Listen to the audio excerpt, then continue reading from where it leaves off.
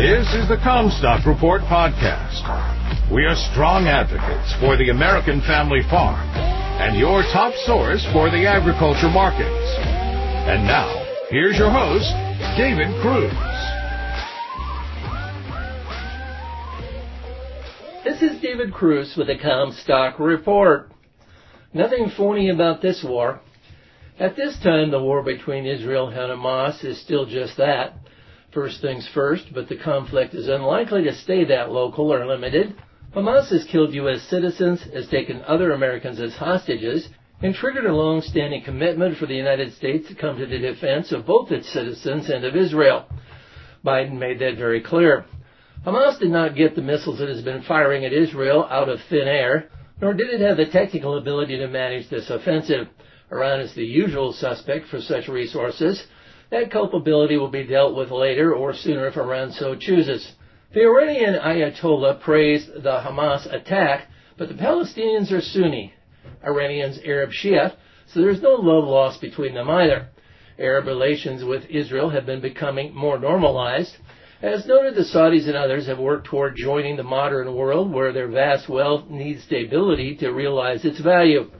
The new generation in the Mideast Muslim Arab world was ready to move on, build shining new cities in the desert, own golf leagues, host soccer teams, and accept Israel. This was going to leave the Palestinians stuck in their dunghole of the past without much future. They decided to take one last attempt to drag everyone there back into the darkness and force the Muslim Arab world to revisit its choice of path forward.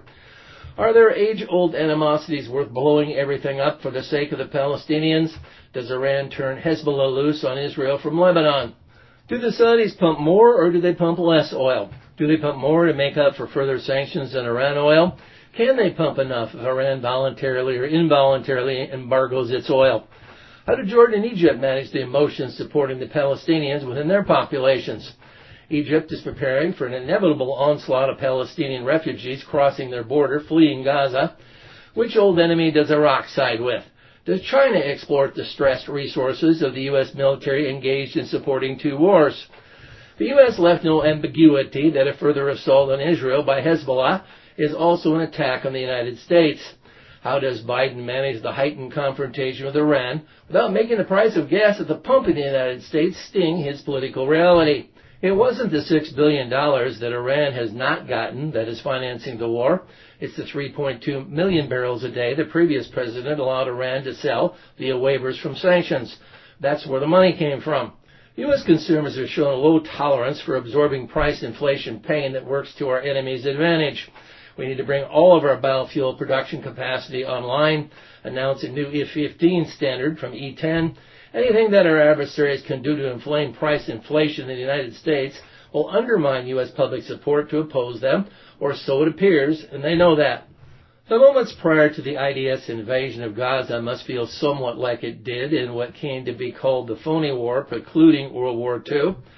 France and Britain declared war on Germany after Germany invaded Poland, and nothing happened for several months. Everyone knew that other shoes would drop, but just not where or when. This time we know where, Gaza. We also know what, an offensive. Israel vows to eliminate the threat of Hamas in Gaza, and I believe they will do what they say at all costs. When they finish there will no longer be the threat of incursions through a fence or will rockets come from Gaza to rain down in Israel. This offensive will rival instances of urban conflict throughout history. Historical comparisons of the coming offensive in Gaza may be taken from the Battle of Stalingrad in World War II.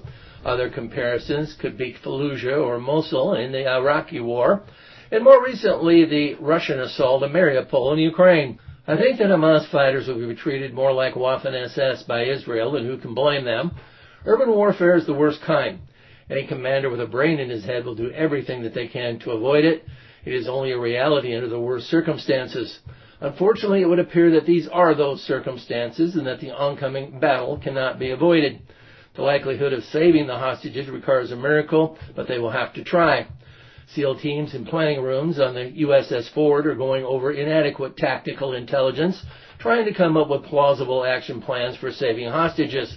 Hamas knows this and hopes they will try. It will be a bloodbath if Hamas can help it.